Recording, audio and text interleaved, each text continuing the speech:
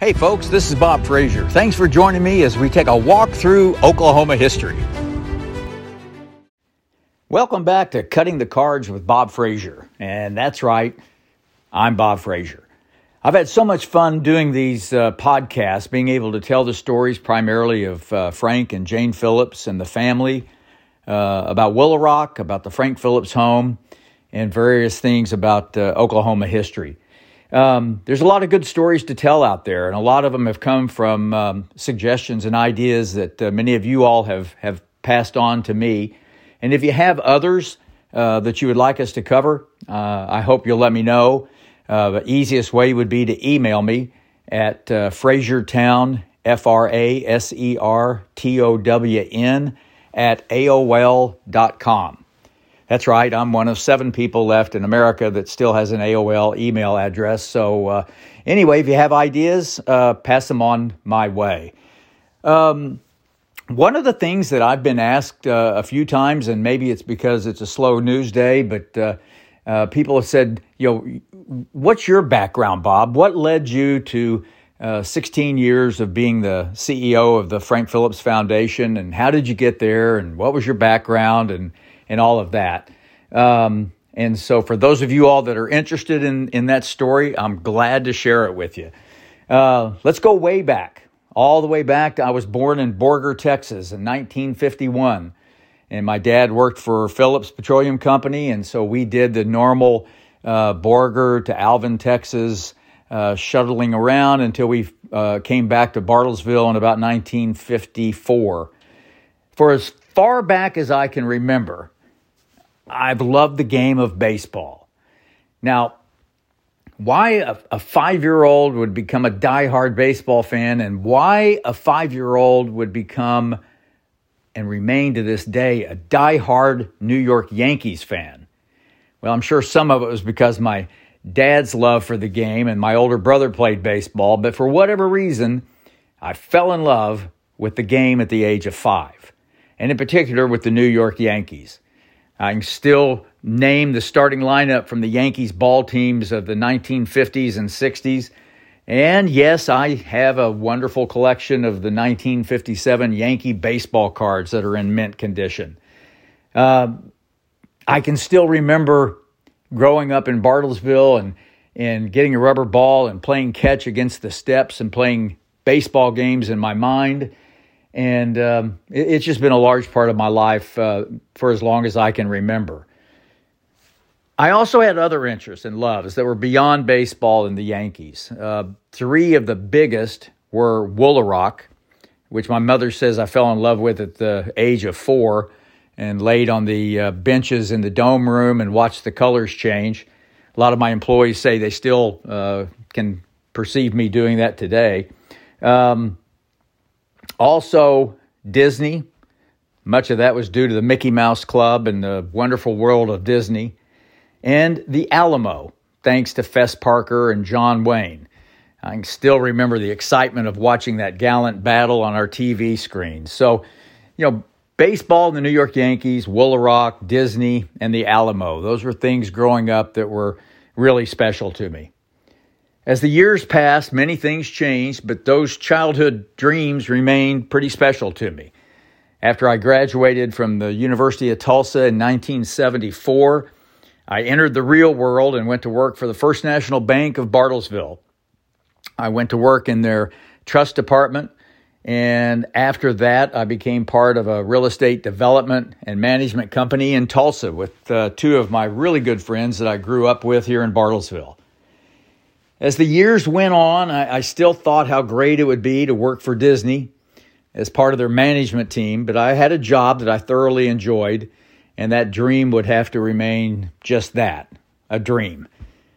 Our Tulsa company, we owned and managed independent senior living communities all over the country. At first, we owned multi-apartment complexes, but then all of a sudden it became very clear the demographics sort of indicated that senior housing was going to be something that was going to be much needed in the future, and so we segued from apartments into senior living industry. About 20 years ago, on one of our family trips to Disney World, we toured the new community at that time of Celebration. It was a planned community that was started by the Disney company just outside of Disney World. And as we walked through this brand new city that was being built, my wife asked me if I thought that Disney would be interested in having a senior living component in the town of Celebration. And I quickly dismissed that as no, I'm sure they wouldn't. But I couldn't get that idea out of my head. And so on a whim, a couple weeks later, I sat down and I wrote a letter to Michael Eisner, who at the time was the CEO of the Disney company, knowing that the chances of it ever reaching his office were slim and the chance for a reply were even less so. Well, several weeks later, my secretary handed me a note that said, Michael Eisner's office called and they want you to call them back. Come to find out, they did have an interest in senior housing, and that was the start of many trips to their Florida offices, working with them on what that senior project would look like. Well, over the next 2 years, I worked with their management team, and we assembled a team of the best architects, landscape architects, interior design teams, construction people that were in the country to design this unique senior living community for the Disney company. Thanks to my wife's great idea, which I wish I could have claimed as my own, but I can't, that senior community was built in the town of Celebration just as our team designed it. Several months later, I got a call from one of the senior vice presidents at Disney Imagineering that I'd worked closely with over the last year. And he said that Disney had an opening that he thought would be perfect for me, and he hoped I would consider it. We made several more trips to Florida, looked at homes and toured schools, and I got a formal offer of employment from the Walt Disney Company. I turned them down. For some reason, I knew that no was the right answer, even though it was something I had dreamed of doing my entire life. About a year later, the Frank Phillips Foundation reached out to me and asked me if I would help prepare a strategy for them to help waken this sleeping treasure named Woolaroc. Interesting, first Disney and now Woolaroc. This time I said yes, and a consulting job turned into the opportunity of a lifetime when I accepted their offer to step in as CEO. I cannot imagine anyone loving their job more than I have. The twists and turns that led me to this role have been amazing, to say the least. 16 years of being able to oversee Woolaroc and then the Frank Phillips home were literally a dream come true. From laying on that bench in the dome room of the museum at the age of 6 to serving as their CEO, you can call it magic, you can call it fate, you can call it blind luck. Whatever it is, I believe in it. Oh, and one more thing. About 10 years ago, when I was still at Woolaroc, my phone rang at the office, and it was a Texas company.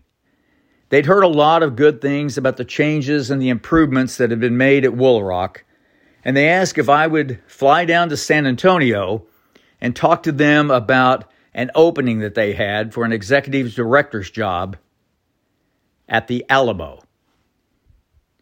Simply put, for this 5-year-old boy, dreams really do come true.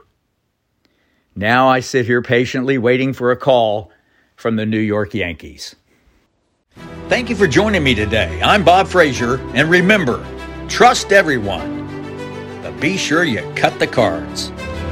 If you enjoyed cutting the cards with Bob, come experience Oklahoma firsthand in Osage County, where the smiles are always free.